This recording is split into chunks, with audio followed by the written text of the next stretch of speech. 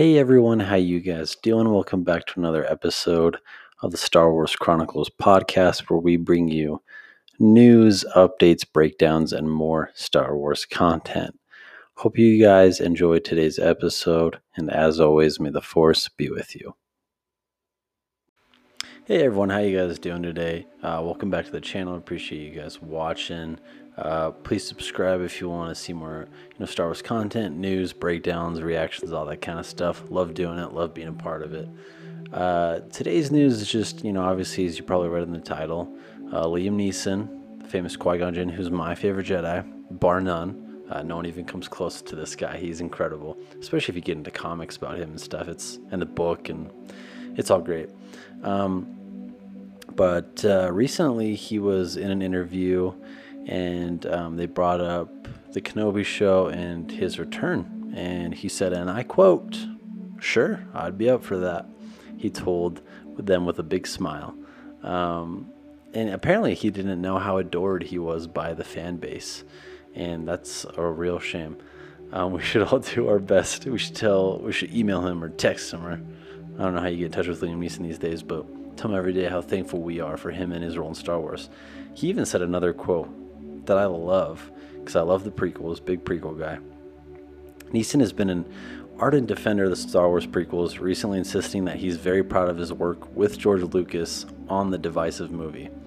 He said, quote, "I got to be a Jedi. I got to play with those wonderful lightsabers and stuff. And it was terrific, Andy. It really was," he told Andy Cohen recently. Jar Jar Binks was truly one of the funniest guys, and then wham bam, the film comes out and he's personally attacked by fans and critics for whatever reasons. I 100% agree with that. I love anyone that defends the prequels. Jar Jar isn't that bad. I think he has like 20 minutes of screen time. That's not relevant to this video. Just wanted to point it out there. But we stand Liam Neeson, man. He's incredible, and we need him in the Kenobi series. Like, I cannot stress it enough.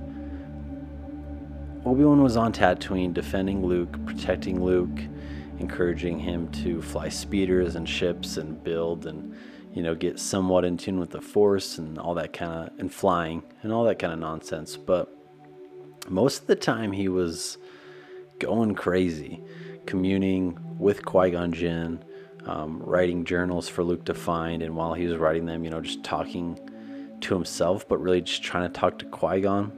We last see in episode 3 Yoda telling Obi-Wan that he's learned to commune with an old friend, and he's referring to Qui-Gon Jinn, and that he wants Obi-Wan to learn how to do the same thing on Tatooine.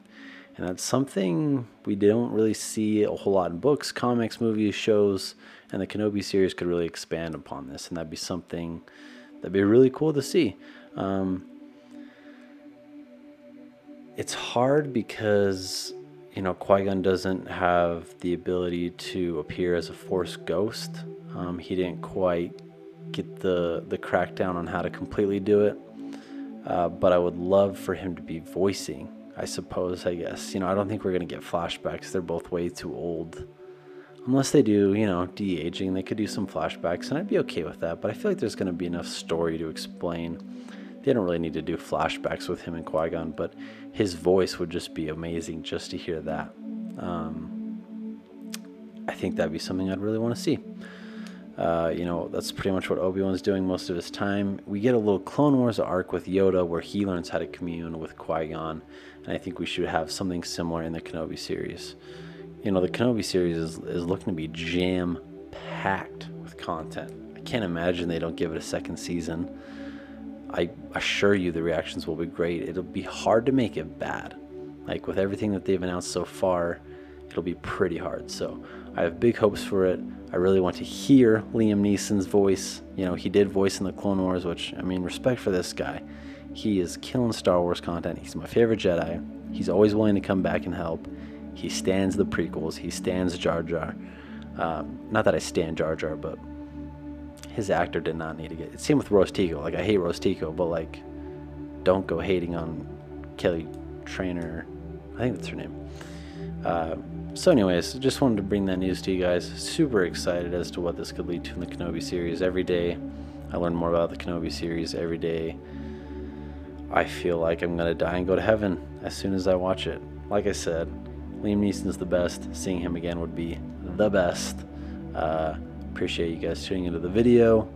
As always, may the force be with you.